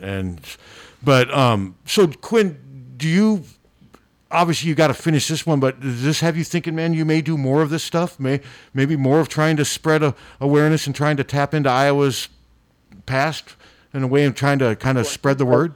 So my goal is I'm going to do a docu-series. Okay. And the docu-series will highlight the achievements of black athletes in sports history in the United States, stories that haven't been told. Okay. So my next documentary that I want to work on is, and I've already done actually quite a few of the interviews already, is about the relationship between Hayden Fry and Jerry Levias. Great. Perfect, yep. And then, for those that don't know of that story, when Coach Fry was the coach of SMU, he gave Jerry Levias a scholarship in 1966, and he was only the second black athlete in the state of Texas, I believe, to receive a scholarship. And both Coach Fry and Levias got death threats. Oh, yeah.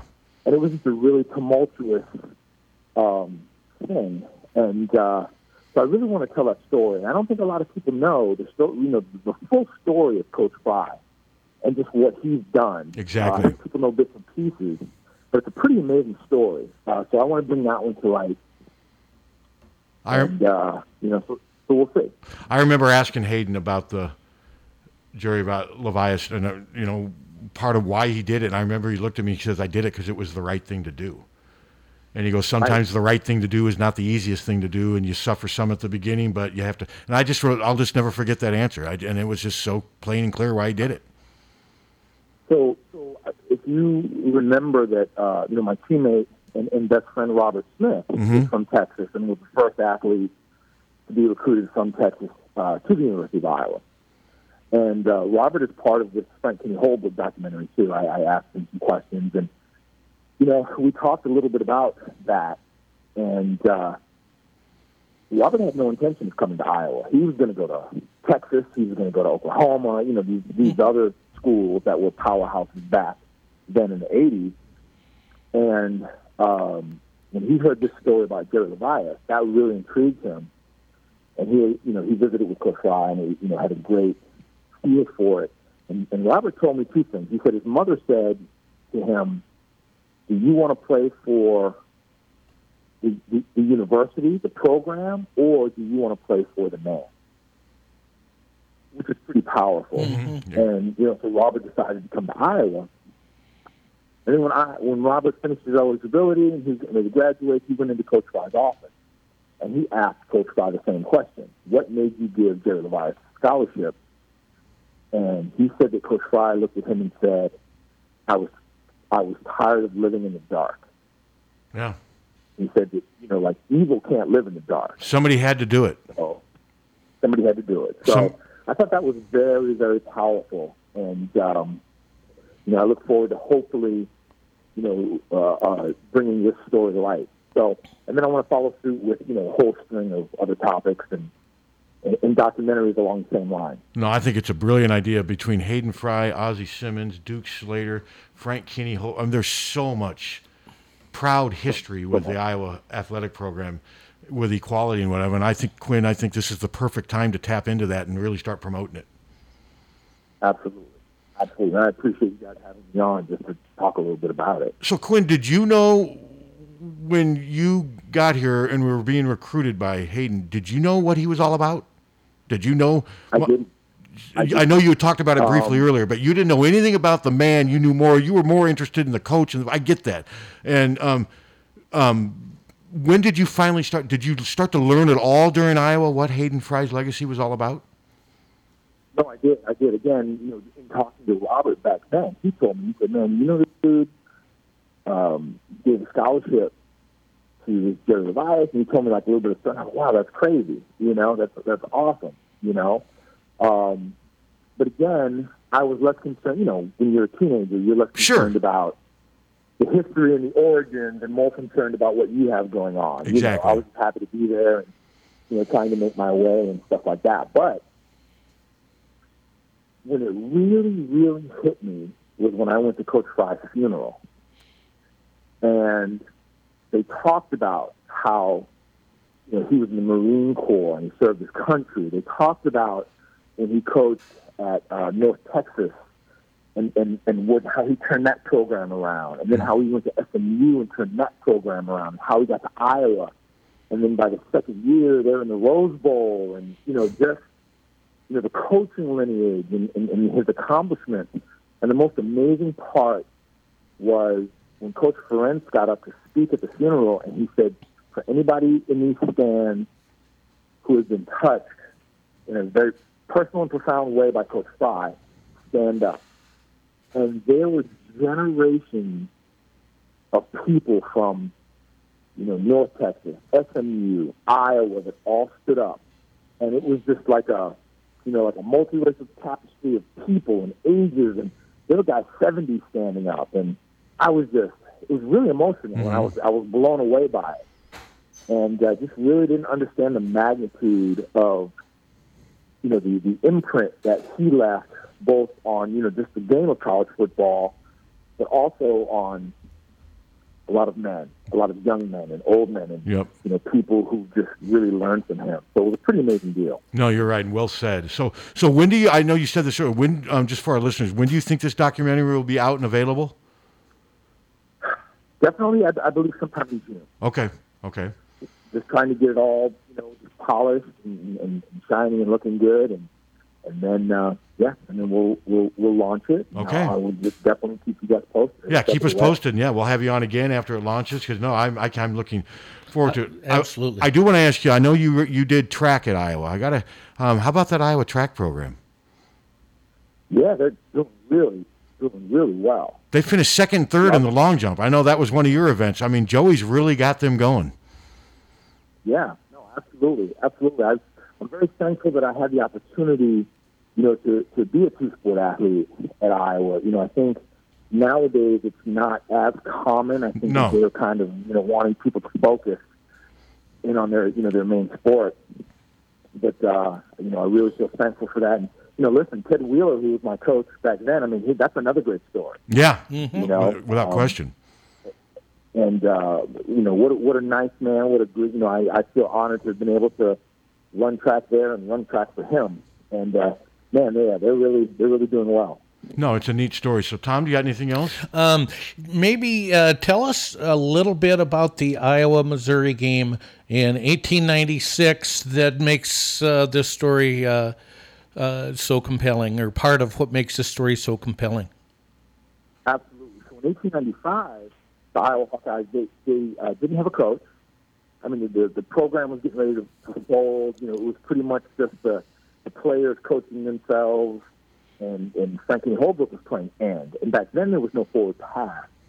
So he was basically a blocker. He was blocking all the time. And the team ended up 2-5 at the end of that season. The next year, before the season started, again, people at the university, they raised a bunch of money to keep the program going. And then they hired Alfred E. Bull, who the year before, he was at the University of Connecticut. He was an All-American, so he was a young guy as well, but he came to Iowa. He became their coach. First thing he did was he moved Frank Kinney Holbrook from end to halfback. And the team really started taking off. They started beating everyone. And he was a force to be reckoned with. And the previous year when they traveled to Missouri, Missouri wasn't really worried about it. They knew that they had a black player. Of course, there were some events that happened that were extremely racist to him and all that stuff. But they didn't make a big deal about it because they knew that they could easily beat the Hawkeyes. In 1896, it was a different story. They knew that the Hawkeyes were the best team in the conference. So they did everything that they could to try to keep him from coming to the game, which was kind of even after him, it was kind of a regular occurrence, right? They would tell you to leave the black players at home. Think about that. So he went, and they were greeted at the stadium at the field with, the fans had bats and chains and, and they were talking about killing him and all this other stuff. And Alfred E. Bull asked him, he said, listen, I know that you came, but you don't have to play. And he decided to play. And, it was 12-0. One of their players punched one of the referees. He got kicked out of the game. I mean, it was a whole thing. And then in the second half, they all met on the field and said, listen, if you don't reinstate our player, this is Missouri, if you don't reinstate our player, then they won't be able to finish the game. So they reinstated the player. I think he punched another referee. It was like a whole melee type of thing. So they ended up calling the game. Missouri forfeited. And that was the reason that Iowa won their first conference championship. Wow. Doesn't speak well for Missouri, does it? It sure doesn't. The show me state? Well, back then. No. I'm sure they're not like that now. Yeah, let's hope not. But yeah, what is it, 135 years ago? 126. Yep. God, it's incredible. When Quinn, another one, I know Forrest Evershed, we've talked a lot about his winning and but he also helped advance the equality for the black player. I mean, Tom, he recruited a lot. I mean, the Steubenville trio. Calvin Jones and Eddie Vincent and Frank Gilliam. Part of the reason they all three came here because Ohio State only wanted Calvin Jones, right? Yeah. Yes. And Evie's like, hey, bring him here. But no, there is so much history. And like I said, I'm just really excited that you've chosen to do this because I think it's going to really help Iowa football, and it's interesting. It's good history. I mean, it's just I love documentaries, and I really look forward to this. I can't wait to see this. No, I look forward to it. So yeah, keep us posted, Quinn, and we will have you on after it's released. Absolutely, I really appreciate it. So again, just go to frankkinneyholbrook.com, and you can just read a little bit about his history. The trailer is on there. Take a look at that, and also there's a button up top that will take you to my, I named my foundation after my mother, right, who passed away from Alzheimer's, and Early Intervention Foundation. And what I do is money that's donated to the foundation, people can get a write-off, and then I use a small portion of that money to do these film projects. So anybody who wants to donate, you can just press that button when you go to the Frank Kinney Holbrook website. That'll help out a lot. Okay. And I'm just really excited to get this thing out there, and I'm really appreciative that you had me on your show this morning. No, we'll do what we can to help spread the word, and I really look forward to it. Quinn, we appreciate your time. We surely do. Yep, thank you so much. Okay, Quinn, thanks. All right, take care. But no, I can't And wait. it's Kinney, Kinney. Kinney. HOLBROOK. Frank. Yeah, I wrote about Frank Kinney Holbrook. I've written about him 2 or 3 times. I remember when I did that project for the Press Citizen, I really learned a lot. I enjoyed that. They gave me about a month to write this thing. I wrote about him, Duke Slater, the Ozzie Simmons thing. I don't think I think there's a lot of young fans out there that don't realize that Rosedale, the whole thing's rooted in racism. Completely. It's all rooted in racism. And I think the reason the Steubenville trio is here is because Ohio State didn't want to take 3 black players. They had enough. Right. They had met their quota, whatever. Evie's like, hey, I'll take whoever is the best player. I mean, you can say a lot about it. Basically, just jumped in the car and came here. I mean, Evie had a lot of flaws. He was a bully, and he was mean and intimidating, but he was not a racist. I mean, I was told that he was just as mean to the white player. I mean, he was just mean to everybody. He didn't care what color you were. He was just mean. And the black players feared him as much as the white players did. There are some great stories. When it came to being a bully and mean, Evie was an equal opportunity. Yes, he was. All for equality. Yes, he was. Was your father afraid of him? No, but he respected the hell out of him. But he also knew Evie would never punch him or anything. Oh, no. Whereas the players, I think, sometimes weren't maybe quite so sure out on the football field. I know he was disappointed ultimately with Evie as the athletic director, and he set back Iowa football a long ways. All because of his ego. Yep. But Evie was a train wreck. And I wish we would have had a little better reception on that call. Yeah. There were times where he but I could hear it for the most part, but I think it's really cool what Quinn is doing. And I'm really looking forward to it. I can't wait. I wish he would do a documentary on Ozzie Simmons. I think the Ozzie Simmons story, he probably will. He moved up here with his brother from Fort Worth, Texas, because they had nowhere else to go. Iowa gave them a chance, and I know I keep bringing up last summer, but I think this is what Iowa needs to show. Yeah, we had some problems last summer, and we got some things that need to be fixed, but this is still Iowa Hawkeye football where there's been a lot of great stuff done for decades. For over a century. For over a century, pushing equality. I mean, I apologize if you guys already had this, but did you see that Iowa tweeted that the Week 5 game at Maryland is now a Friday game? Yes. Old news. Not fake news, old news. Okay. I didn't know if you had it or not. Old news, Lang. Tommy, we're on top of everything. Yeah. Sorry. I mean, does anything ever get by us? Well. I say that somewhat sarcastically. Tongue firmly placed in cheek. But it seems like something always happens when I'm here. Have you ever noticed that? Frequently. Yeah. Something always happens when I'm on the air here.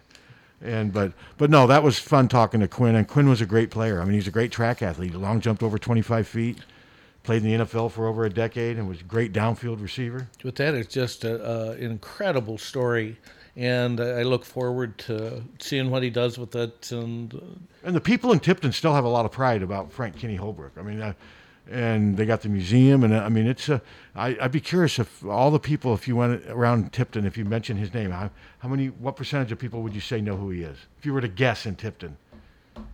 You think it's 30%? I was thinking 25%. Yeah, I don't think it's anything like 8 out of 10. I get that. I don't want to get carried away. I mean, you say there's a museum? Well, I don't know if there's quote unquote a museum, but there's a group that promotes his legacy. Mm-hmm. I know that because actually I've interviewed one of the guys, I think, when I did that story. But I mean, he's definitely a big part of that town's history. I mean, and the fact that the town rallied behind and gave him money to go to school, there just wasn't much of that going on between blacks and whites at that time anywhere in the country. That's astounding. And that's why I think it's smart that Iowa taps into that and says this is what Hawkeye football is all about. That stuff last summer, yes, we're dealing with that, but there's so much more to Hawkeye football, and I think that's what Quinn's trying to do, and I say more power to him. So, no, this was fun. I appreciate Liddell Betts. Yep. Appreciate him giving me 20 minutes yesterday, and it worked out fine. Appreciate Captain coming in and doing that last night, and both of us came in here against Molly's wishes. I mean, Molly wanted us no part of us out here, and thanks to Quinn for being on and Tom for reaching out to him. And what's today, Wednesday? I'm having trouble keeping track of the days again. Yeah, we got high school baseball tonight at 6 o'clock. Solon. Yeah, thank God it's not 8. Yeah. Why are they starting at 6? Because I'm not complaining. Michael Mayer is over. Okay, I'm not complaining. Well, there must not be a double. I mean, lots of times they'll play the JV it's game. A single game. Okay, they'll play the JV game at 5:30, and then the varsity starts at like 7:45. Yeah. But no, this could be close to being over by 8 o'clock. That'll be nice. So, and we'll be back on Friday. We will, and police reports next. HawkFanatic.com. Check it out. It's free.